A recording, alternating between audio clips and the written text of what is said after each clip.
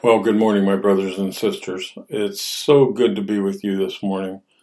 I know that this is not the way we want to get together. I know I would rather be face to face with you and be able to see your smiling faces as I chat with you, and we would rather be able to hold on to each other and talk to each other. But this is how it is for the next couple Sundays at least. So let's make the best of it.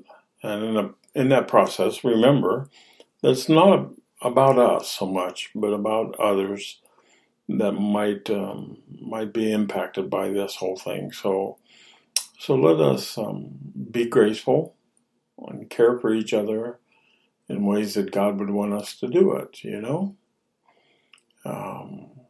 We will have lots of opportunities to worship God together, and I thank Him for that. So let us not dwell on the ugliness of this time, but to see God's hand in it and pray for God's healing in it. Now, next week, if you have prayer concerns, you send them into Stacy this week coming up. And next Sunday, I will pray for those things corporately with everybody here. And we will lift them up. And joys, any joy you have. I had a great joy today. I spent the day with my granddaughter and all of our families. It was her 6th birthday party. So we had a joyful time, and we just thank God for that.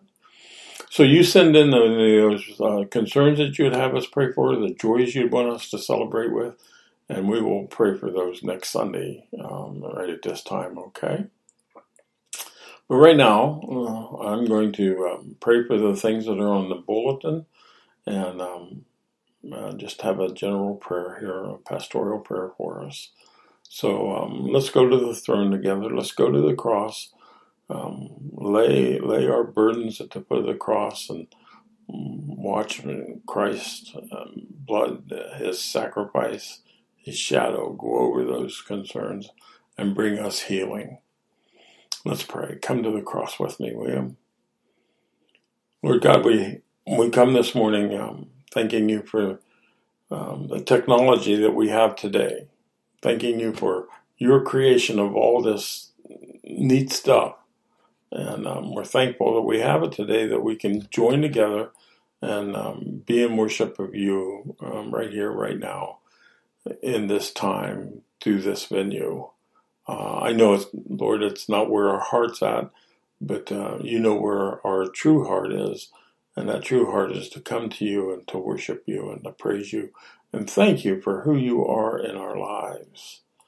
And as we come this morning, we often think, Lord, of all the times that we have missed the mark and caused some separation in our lives between you and I.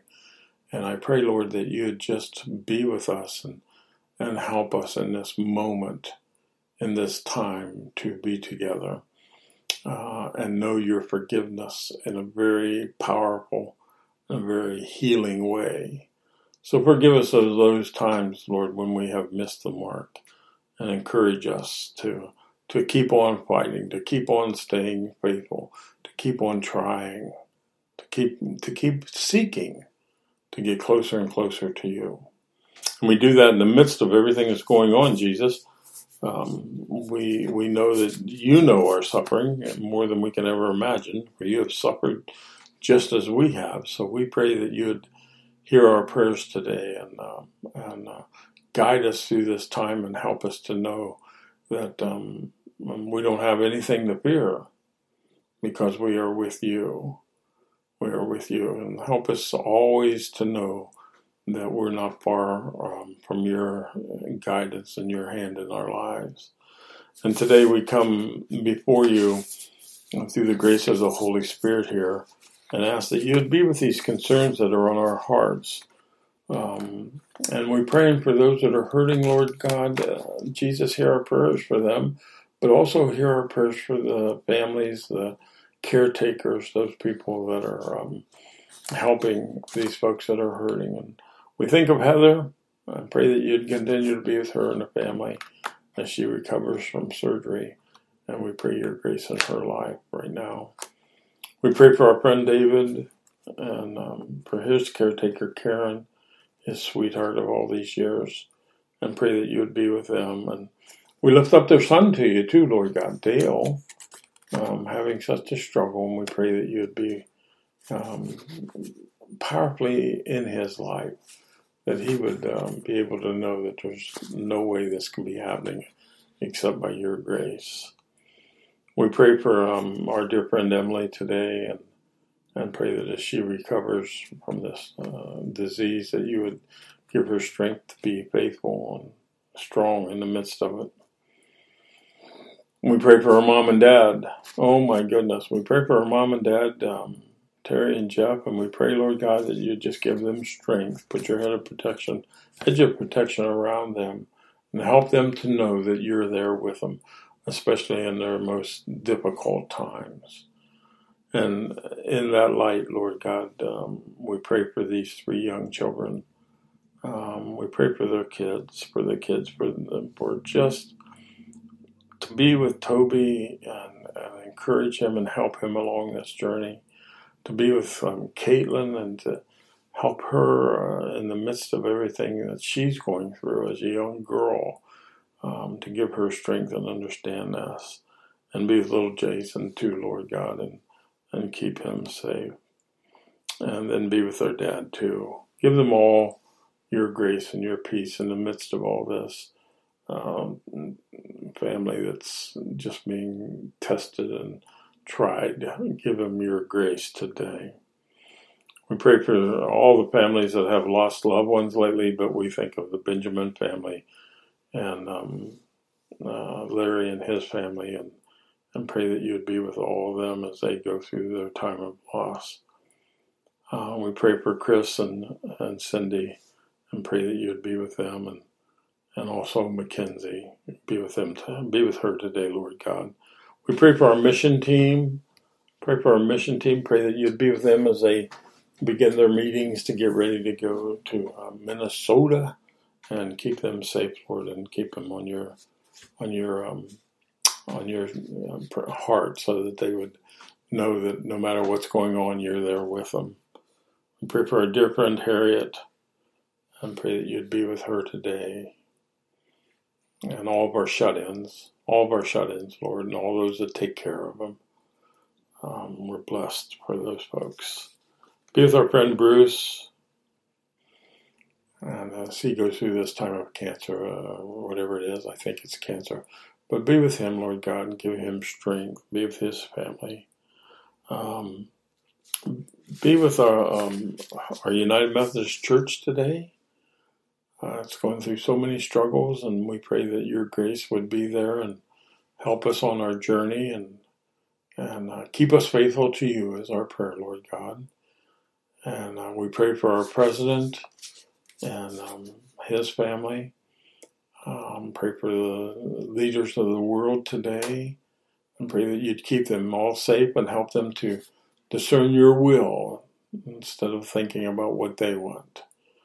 We pray for our military today, Lord God, and all those who are in service, our EMTs, our firemen, our policemen, our healthcare people, especially our healthcare people at this time right now. They're probably going crazy, just like the people that are serving us in the stores, people that take our groceries and stuff. We pray you be with all those people, Lord, and give them strength to get through this time. But we especially pray for our military and their families today. And Lord God, I know that there's prayers on our hearts that are just between you and I, and we lift them up today, and we ask that you would help us find peace in the midst of all these concerns that are on our hearts. And if healing has to happen, help us to surrender ourselves to you so they can. Thank you, Jesus, for doing that. Thank you, Holy Spirit. Thank you, Father God. Lord God, we pray these things in your Son's name today, the one that taught us that great prayer of faith.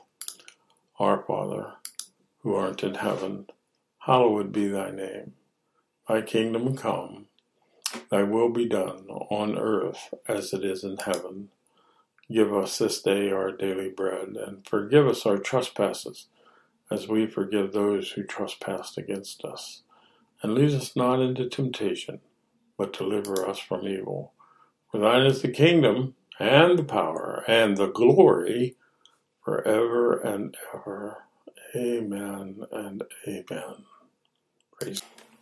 Well, here we go. I'm going to share this with you, and I hope that I can do this and turn the slides at the right time so that we can stay faithful to them, And I move the slides whenever they're supposed to, so I might be going back and forth, but we'll get through it. Again, this is not the way we'd like to do this, but praise God for the gift of grace that we have this technology to do this today. I'm thankful for that. I'm probably a generation too old because I love this stuff. I'd love to be one or two generations. I guess I'd love to be a millennialist and have all this technology. But here we go. I think probably one of the single most important lessons that you and I have to learn in life. I don't want to put it simplistically down to this because it's so important that it umbrellas, I think, all of our life. This one principle that we need to learn, and it's a simple thing: how to love like Jesus. That should be our umbrella over our whole life. Learning to love the way that God loves us, the way that Jesus loves us, that he gave up everything to be so we could have that right relationship with him. I'm convinced that God didn't put us on earth so we could make more money, so that we could retire at a young, ripe age, so that we could just have fun and die, And when I was at Temkin, I saw that in several people. They would work hard all their life, and then when they retired, they would just walk away and die. And I thought, oh my, there has to be more than that. I think God has put us here how to do nothing more than to learn how to love the way that he loves, the way that Jesus does. And if we miss that point, then we've missed the true joys of life. So for these past 2 weeks, there's the third week, we've been in the series that I've called the 7 Great Words from the Cross. And the first week we looked at the word of forgiveness, where Jesus says from the cross, Father, forgive us because we don't know what we're doing. He says, forgive them, Last week we looked at that word of assurance. What a great thought that was. And I believe that's on the website that I'm going to send to you. If you want to listen to it again, it's there. But today we'll be looking at this third word, which is the word of love. The word of love. It's a word that Jesus looked at his mother, who was standing at the foot of the cross, looked at his best friend John, the apostle, and took time to set them up and say, here, I want you to do something. Take care of each other. He loved them that much. Let me, the background of this is just crazy, but I think that it'll help us to understand.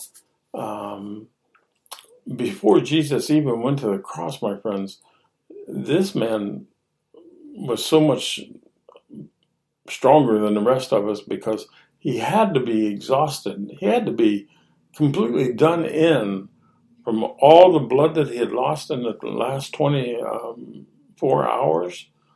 The trials he had to, when they arrested him, they took him through 6 trials. All of them were everybody calls them shams. He had 3 Roman trials and 3 Jewish trials, and every one of them literally was illegal. and against the law to have them in the middle of the night. And they did it just to rush him through so they could get him on that cross the next day. So Jesus had no sleep whatsoever. No sleep whatsoever. And then after they arrested him, they tortured him, they put the crown of thorns on his head, they beat him, they mocked him, they spit on him. The Bible tells us they even pulled out his beard just to be mean to him. They scourged him, scourging. It's more than a whipping, I guess it's what they call a cat of nine tails, that had stuff in them that every time you got beat with this cat of nine tails, it left 9 wounds because of barbs or something in it that would cause it to eat into your skin and pull it out, and everything. So he had 39 strips, and if you think about that, 39 times 9 is 280 scars, open wounds all over his body. His back was nothing but a bloody pulp, I can imagine. So from the loss of sleep and the loss of blood, Jesus is stumbling up the hill. On the top of that hill, the crowd is doing nothing but mocking at him. His disciples have left him, except one. They're all scattered because they're all afraid that they'll get arrested too. But at the cross, all of his friends aren't there. There's 4 ladies and John. 4 Marys. We're not actually sure who all the 4 Marys were, but they were probably good relatives and close people that Jesus had touched. And his mama.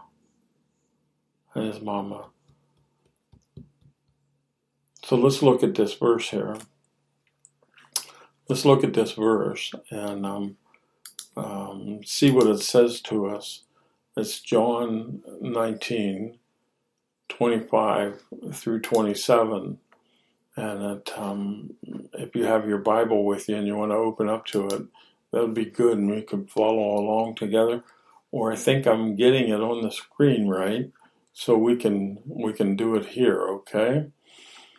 Listen to this word. But standing by the cross of Jesus were his mother's sister, Mary, the wife of Clopas, and Mary Magdalene. Oh my. When Jesus saw his mother and the disciple whom he loved standing nearby, he said to his mother, Woman, behold this guy standing beside you. He is your son now. Then he looked at his disciple and his friend, I think, and he said to him, John, I need you to take care of this lady. Let her become your mother. He said, behold your mother. And listen to it. And from that hour on, the disciple took her to his own home. Oh my. This is the word of God for all God's people. And I can hear you all saying, thanks be to God. Well, we're in the 7 great words of Christ. Mary, we understand at this point the reason Jesus said this to her was that tradition tells us that she was a widower. Joseph had died sometime earlier, and she's there by herself, and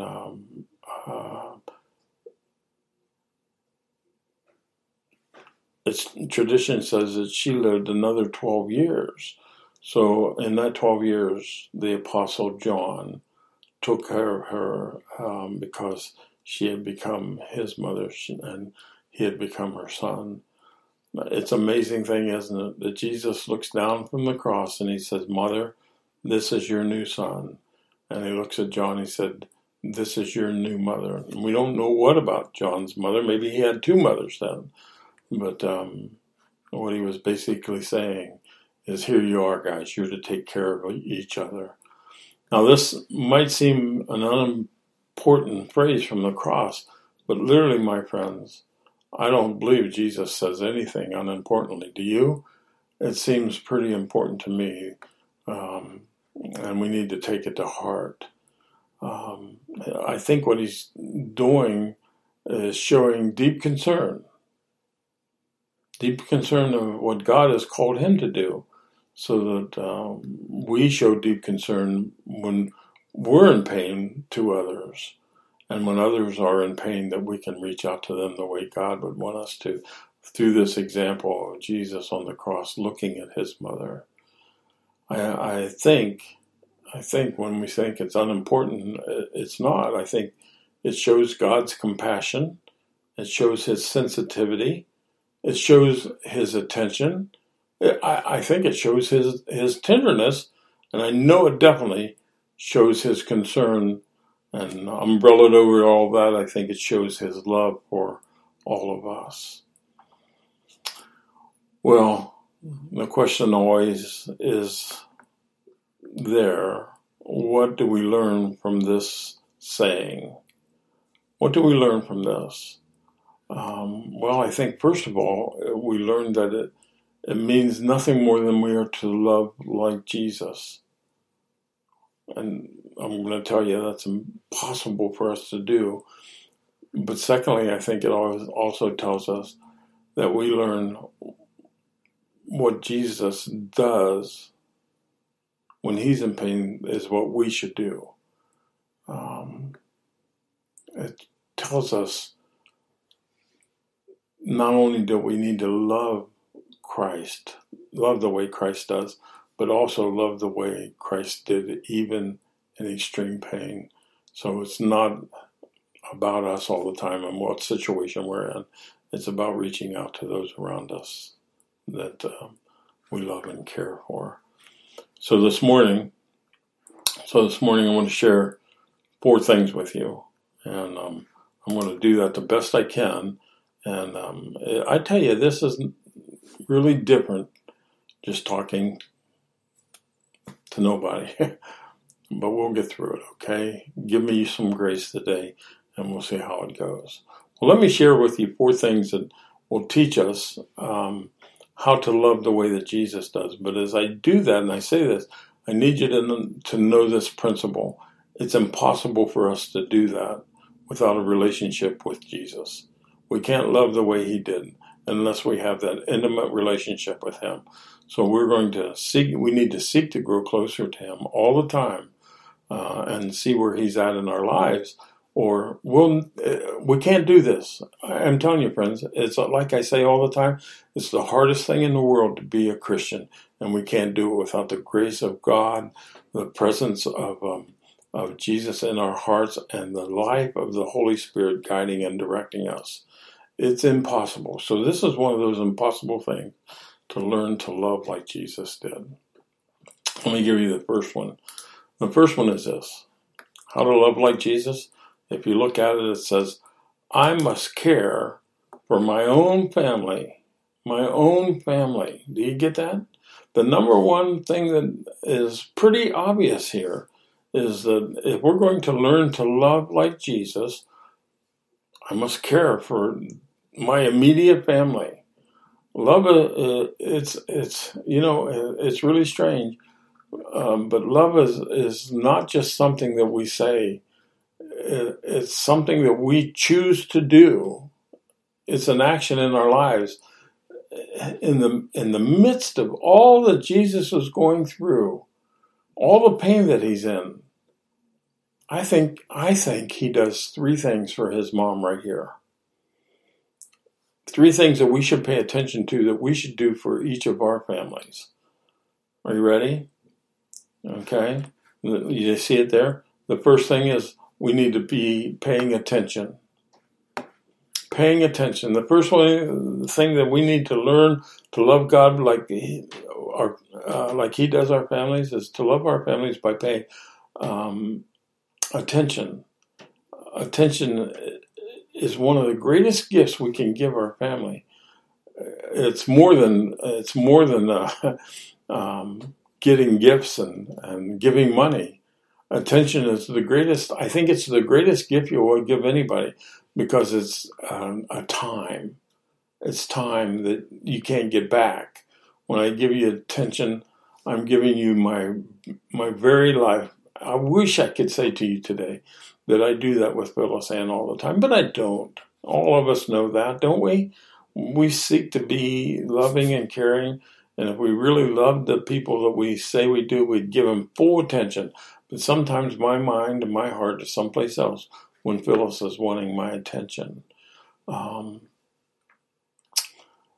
We can always give more gifts to people, can't we? We can give money, we can do all kinds of things. But you know what? When people need us, that attention that they need right at that point, we can never give that back again. It's like all the events that we have to go to with your children. You know, people come up to me all the time and they say, "Hey, I won't be in church Sunday because I have to go." And my heart breaks when they say, "I have to go see my kid play football, see my kid play basketball, see my kid in a dance concert, see my kid play piano," or whatever it is. Can't come to Bible study, can't come there. I have to go here. And I always think, no, you don't have to go. You need to go. You want to go. It's the most important thing in the world. You can come to church the rest of your life, but that's only one time you get to see that young lady, that young man do what is on their hearts. And that's one of the things that breaks my heart today with everything that's going on. I mean, all these kids who played 4 years of high school or 4 years of college, don't get to finish up their dream if they were a basketball player, for example, or if they were, whatever it is they were going to do. And it's all been canceled because of this crazy world and virus that we're living through right now. And so our heart should go out to them, and we should be praying for those people all the time. But the greatest gift I think you can give is to your child, and to let them know that, hey, I'm going to be there. I'm going to be there with you. We can always go to work. We can always, do schoolwork, whatever it is we're doing. And even we can always go to church. But, that one time you will have to be with your child, and that's it. I don't know if I told you this story or not, but it just came to my heart. Let me share it with you. When I was in seminary, I had to take a class. It only met on Tuesdays and Thursdays from 2 o'clock to 6 o'clock. And it was a big class that I had to have. It was a required class. And so I went to it. The only problem of it was my son played basketball for Houston High School on Tuesdays and Thursdays at 7 o'clock. And it was an hour away from where I was at.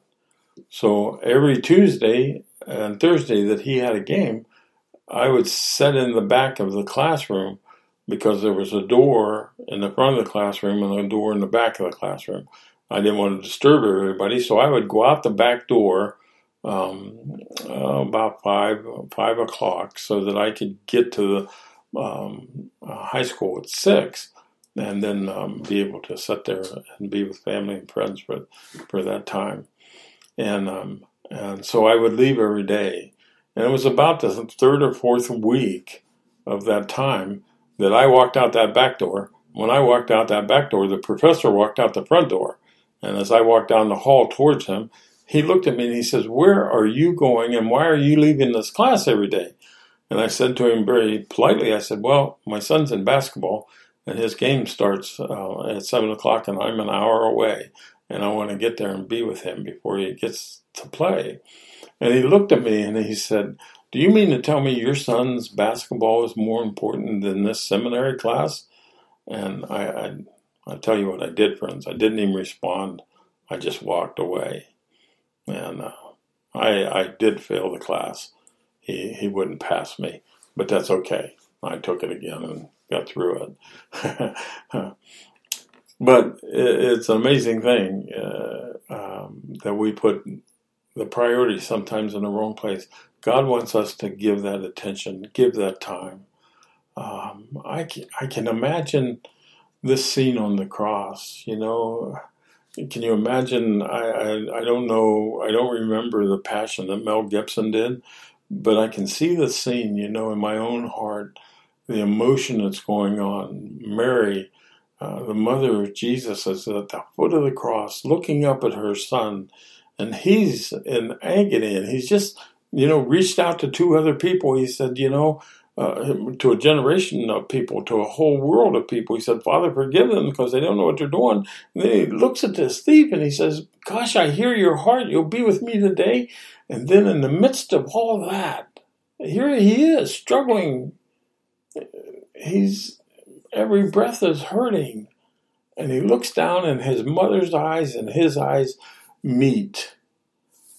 And at that moment, I want to tell you, friends, nobody else in that crowd mattered to Jesus. I think that their eyes locked and their hearts locked.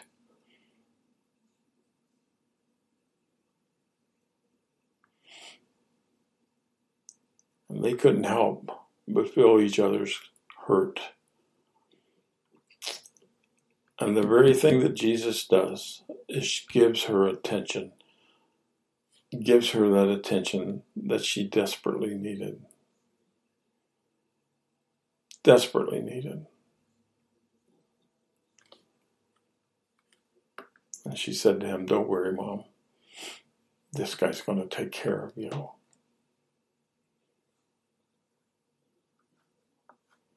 And that's what Jesus did.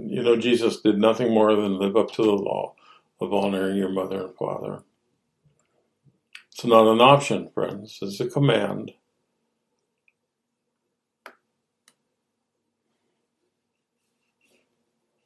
It's a command. And it doesn't mean it's one you keep when you're 5 years old and then forget about it when you're a senior in high school because your parents don't know anything. And then come back to them after you've graduated from college thinking, okay, maybe they're not so stupid. But it's a time of honoring your mother and father every moment of the day. And that's what Jesus did in the midst of everything he was going on. Oh, I better move on, or you're going to be shutting this tape off. Letter B, under this first point, do you see it there? We show our love for family like Jesus did by meeting practical needs. As Jesus does here, I guess what we could say is he gave out his last will and testament, meeting the practical needs of his mom. He's dying on the cross, and she's losing Jesus, this son of hers, her provider probably, but there was nothing there, was there? It says, I think, when he looks at her and gives John authority to be her son from now on, it says it's pretty significant because you see, Mary was a widower, and she was a poor widower, I imagine. I can't imagine they were rich. And what did Jesus have to give her? What's the word? Nothing. Nothing. Jesus has nothing to give. He's not rich. He has no wealth. Barely, my friends. He has no home. He has no place to lay his head. He has no clothes except a wrap around his waist.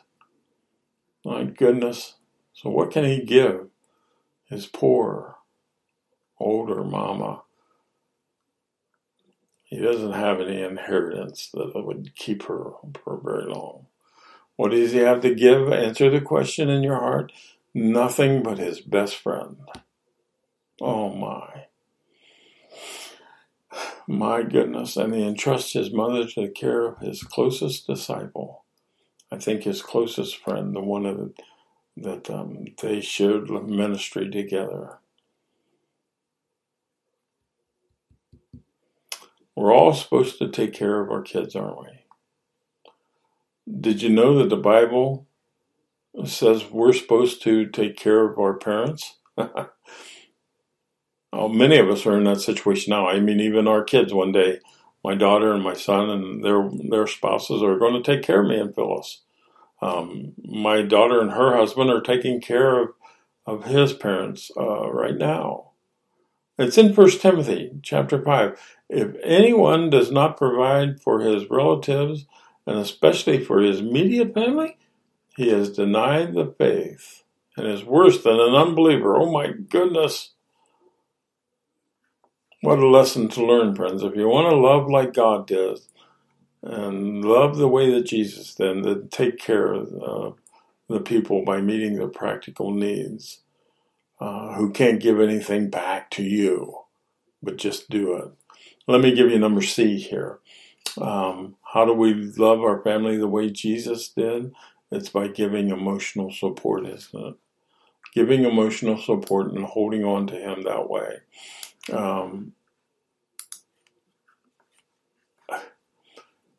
Standing with her is John, Jesus' best friend. And I believe John is in agony. He's not understanding why Jesus is going through all this. He knows that he's the Son of God. I don't think he has any doubt that. But he just can't understand, like many of us can't. Why did Jesus have to go through the pain? Why did he have to put up with all this ridicule and torture and suffering? And John gets a hold of it here in just a minute, because I think when I say by giving emotional support, we understand wholeheartedly that Jesus is saying to John and to Mary, you need to support each other. You both need this emotional support at this time. And I think we get that out of Proverbs chapter 17. It's in verse 17. Friends, love through all kinds of weather, and families stick together in all kinds of troubles.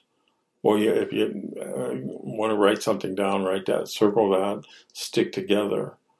That, I think, is the way we show Christ-like love in our family. We stick together, we show up, we stand up, and we hold each other up.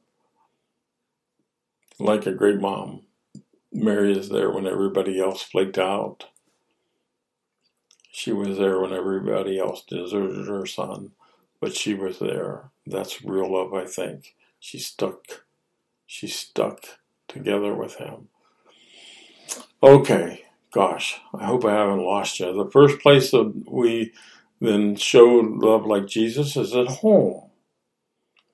In the middle of his pain, Jesus pays attention to his mom and meets her practical needs and provides for her and gives her that emotional support, and even John, that they need at that very moment. So let me move to the second thing that we need to look at this morning. How do we love like Jesus? Well, I must treat other believers. Listen to this closely. Do you remember how I told you that this was impossible? It's impossible for us to love Jesus, love like Jesus in our homes, in our families, in our immediate families, without the help of God. Because we know how terrible our families are right now. Well, many families are being destroyed daily. So there must be something more that we need to do in those relationships. And you wrap all that I just said in this little circle and say, oh my goodness, we have to have that relationship with Christ for this to be able to be done, because without it, we can't. And here, it's just a little bit deeper, a little bit more difficult. We must, if we want to love like Jesus did, we must treat other believers as our family. But that's hard to do, friends. There's a lot of people that are our family. But there's a self-centeredness in our lives that says, I'm going to protect what is mine, and that's our family. But God says, yes, do that with your family, but also do it with those church people, those people that you love. The Bible says that real love is learning to treat other believers in your church. I want to say this, in our church family here at LaGrange, United Methodist Church, but also our brothers and sisters that are at the Baptist Church and the Church of God. and the Methodist Church in Grafton, and then Belden, and then Wellington, and then I could just keep on going, couldn't I? We are all one family. As you know, I had a shattered family and difficult family life, but I learned an awful lot from it, and have gained healing through it, and have been able to find the grace of God in the midst of that. But in the midst of that shattered family, today Phyllis and I have a family that starts out in Sydney, Ohio. We have family out there yet that goes to Louisville, Ohio, where we have family. That goes to Navarre, Ohio. We have family. That goes to Caldwell and Old Washington and West Salem, and now, praise God, at LaGrange. What a great family we have here. I want you to know, if you don't know it, I care about you more than you could ever imagine. I care for you and love you and want to be there for you. Because I think of it this way. We know the old saying that blood is thicker than water. We understand that, and understand it in our immediate homes. But what I want to say to you, if you want to write this down, grace is thicker than our genetics. Did you get that? Grace is thicker than our genetics. And we're supposed to care about each other. Our physical families are good families. They're in bad shape. And the worst part of it is they're going to go away one day. But our spiritual families will never go away. It's going to last forever. So if you thought you was going to get rid of me, you're not. You're stuck with me for eternity. Praise God. I'm glad I'm stuck with you. So we need to be sure and understand that the Bible is clear that we're to treat each other's family. It's in Matthew chapter 12. Whoever does the will of my Father in heaven is my brother and my sister and my mother. So you see, that makes us all related. And we're to treat each other like we treat, even better than we treat our families. We're to treat each other as brothers and sisters. I've got lots of brothers and sisters in this new family, and I love them all. I see them, and I just thank you. I say thank you, Lord, for all that you're doing. The Bible, let me share this with you real quick. The Bible tells us about John. He's a beloved disciple. The one that leaned his head on Jesus' chest and just sat there, and they became one. He said the idea is that we're to be devoted to each other like that, to have that relationship. And it's in Romans chapter 12. God's word says to us, be devoted to each other like a loving family. Excel in showing respect for each other. Oh my. I think that's that sticking up for each other and being there all the time. That's how Jesus was able to entrust his mom to his care, because John was that believer that he knew well. Oh my. Now, I need to move on, don't I? Being that family, but let me give you this last thought. Being that spiritual family, if we're going to love each other, it comes down to this in Galatians, I think, chapter 6. A couple verses there, but chapter 6, verse 2 says, share each other's troubles and problems, and in this way, you'll obey the law of Christ. You see, we're to stick it out and carry each other's burdens. So when people are hurting in church, my heart's hurting with them. When people are having just a great time and celebrating life, my heart's celebrating with them. That's what we're supposed to do, I think. To love not only our immediate families, but the church, the Big C church, Not just LaGrange, yes, LaGrange, but not just there. Not just our families, but with God's family. Let me give you number 3. You see it there? Learn to see others' pain, even when we're in pain. Wow.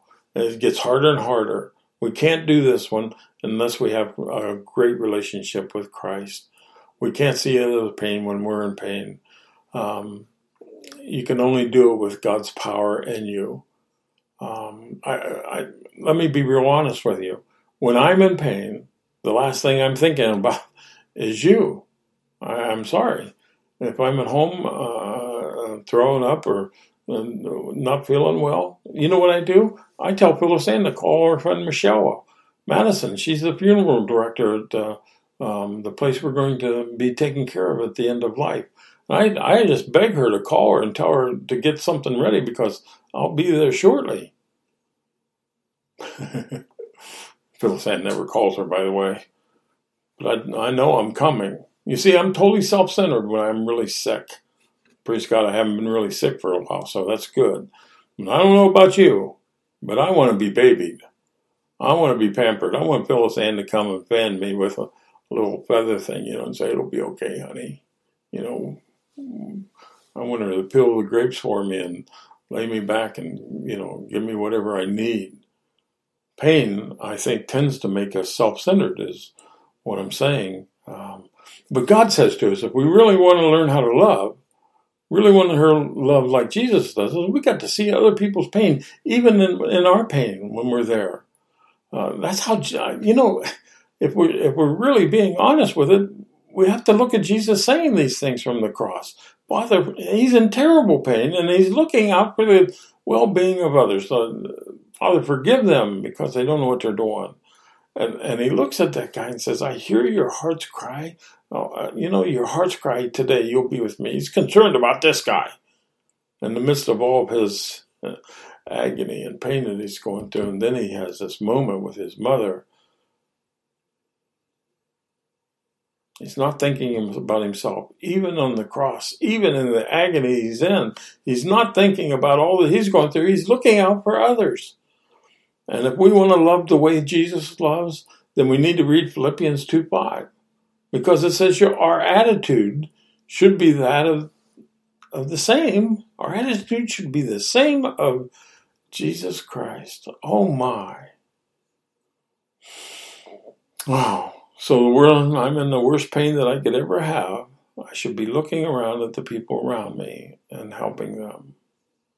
That's a hard one, isn't it? It's a hard one. Look at 1 Peter chapter 4. Since Christ suffered, underwent pain, you must have the same attitude as he did. You must be ready to suffer too. Remember, when your body suffers, sin loses its power. I'm going to just say this real quickly. Here it is. Do you want to get healed from the pain in your life, from the hurt in your life, from the struggles in your life? Quit dwelling on it and start looking at the pain in other people's lives, and you'll find healing beyond your imagination, because that's the way Jesus loves. Let me give you the 4th one. You see it there on your outline? To love like Jesus, I must meet others' needs, even if mine aren't met. Most difficult lesson of all, I think. I must meet other people's needs, even though my personal needs aren't met. Whether at work or at home, at church, and in the groups I'm around with, whatever it is, I'm going to have to learn to love like Jesus and meet other people's needs, even when I'm not getting my needs met. That's so difficult. It's interesting to me.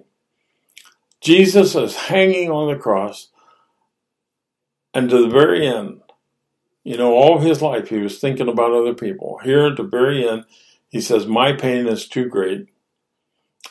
Isn't too great. I'm going to help other people. Aren't you glad he didn't say, my pain's too great, I can't help you with yours right now? Wouldn't it have been terrible to look at that guy on the cross who opened his heart up to Jesus and said, I trust you, I believe in you? And I don't have time right now, man, I'm dying.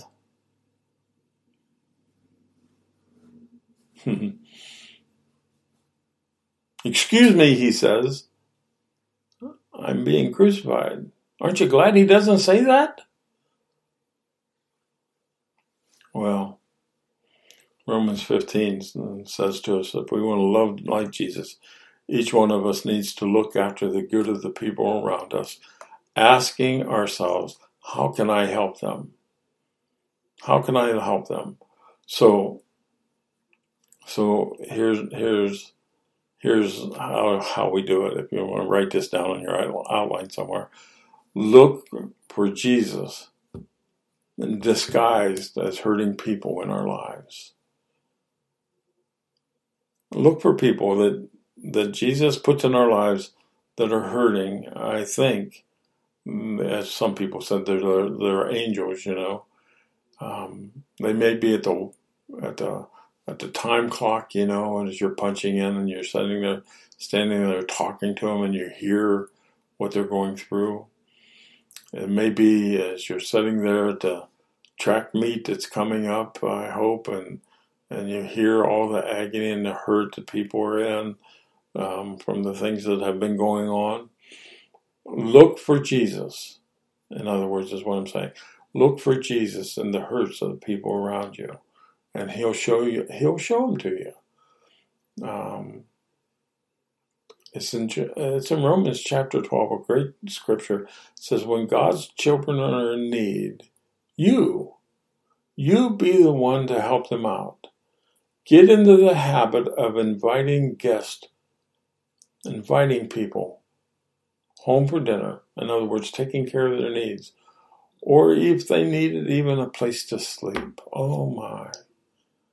We in this community have been inundated with ways to reach out and see Jesus in hurting people. We have many opportunities. Now, that doesn't mean we have to buy into every one of them. Some of them just don't touch our hearts that are brought up, but some of them do. And if all of us only did one, we would miss out on the other one. So I'm glad that some of us like giving to the Lions Club. Some of us like giving to Matt's Matters, Some of us like giving to other things. But I want to tell you, one of the great things is the Keystone Food Ministry. We have an opportunity. Now, if you don't want to give to that, that's okay. Don't feel guilty about it, because we need to give to something else. But I want to tell you, I went to the IGA on Saturday night and got Phyllis nice and chicken, and I walked by the Keystone food box for the kids, and they had to put another one out. 2 of them were filled up. What a blessing. What a blessing. That's what I would call loving like Jesus. Loving like Jesus. Even though we don't have, we can give to those kids, can't we? We can give to the missionary people that are going on mission trips from our church to help them get there. It's never the money that keeps them from going there. It's just from the heartbreak and the battle they have to fight to get there. So we need to support them. And when we do, we go there with them. Let me close with this thought. Because I know that there's a lot of us in pain. And when we're in pain, it's hard to think about anybody else. Many of us are grieving, that word cancer, and struggling through that. Many of us are still hurting from loss of loved ones. 15 years ago, it doesn't matter when, we still have that problem. Many of us have a lot of problems at work. And then, as we know and hear often, many of us in the community are hurting in our families. The struggles that are going on are just unbelievable. But let me give you just these 3 things that I think are important to help us to remember when we're in pain, the practical things. The things that I've given you as the theological impossible things to do.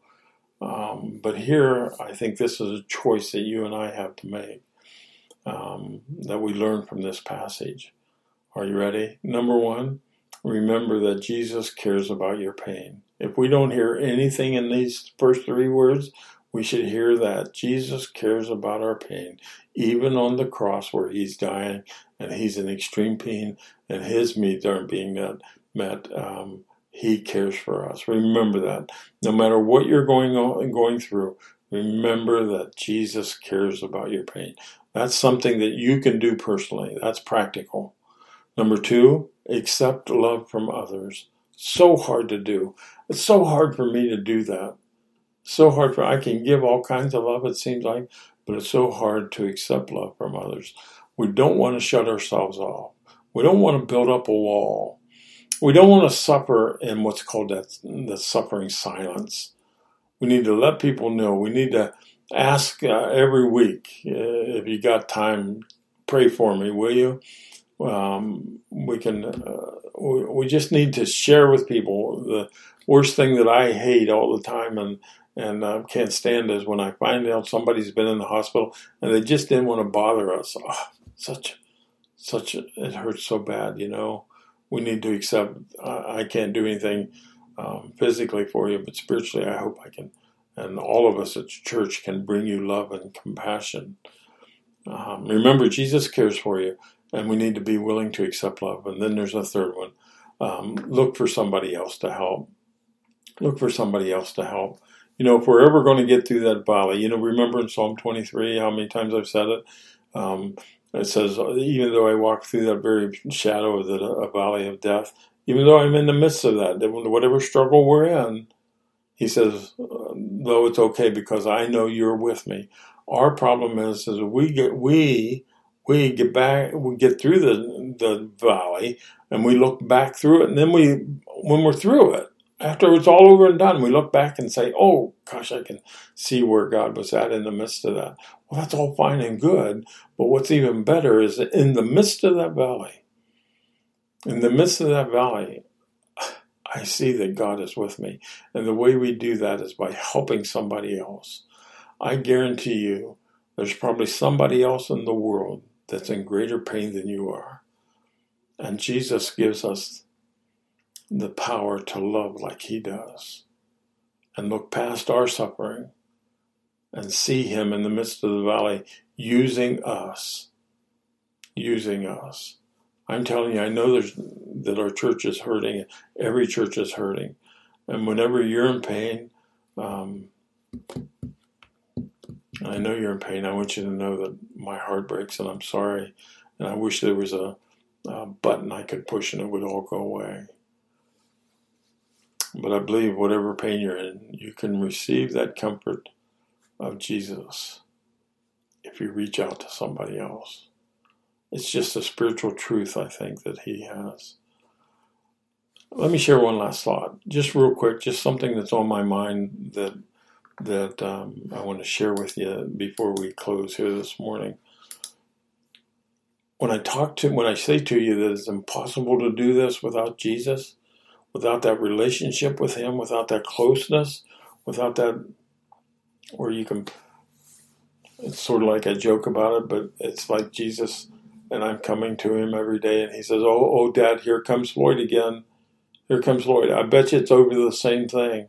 And it's always mostly over my sin and my shortcomings and my hurt for you folks, my desire to be your pastor and to be able to love you the way that I should.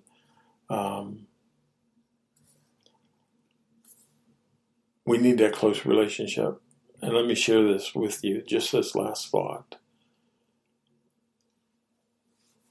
Both Mary and John in this story would have missed the blessing if they had not been close to Jesus.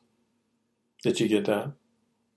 If they'd been far away from Jesus, so they would have missed the blessing. They would have missed the comfort. If they had stayed away like the others did, if they'd have stayed away with like the others did that wasn't there, they wouldn't have received this tremendous blessing in life. Think about this. God's answer to your pain is always at the foot of the cross. If we want to love the way that Jesus did, don't move far away from the cross. Amen. Well, my friends, let's pray together. Holy Father, I know that there's a lot of people in pain today, and we want to care for them the way that you did. I know it's difficult for us to do that. But right now we want to tell you thanks for taking care of our pain and for loving us in the midst of your pain so much. Help us to learn the lesson, Lord God. Help us to learn the lesson the way that you have taught us, to love our family, to love our spiritual family, to reach out and love others when our needs aren't being met, and to love you, Lord God, to reach out to you and know without a doubt that we're going to love like you, even when we're in pain, as you were in pain. Even though we're not getting our needs met, it doesn't matter. We're going to love beyond our imagination, because to do that, we will learn to love like you do. And that's our goal in life, Lord. So help us to draw nearer and nearer to you, and to be right there at the foot of the cross and look up and let your eyes and my eyes, our eyes, fix on you. Thank you, Lord, for this time.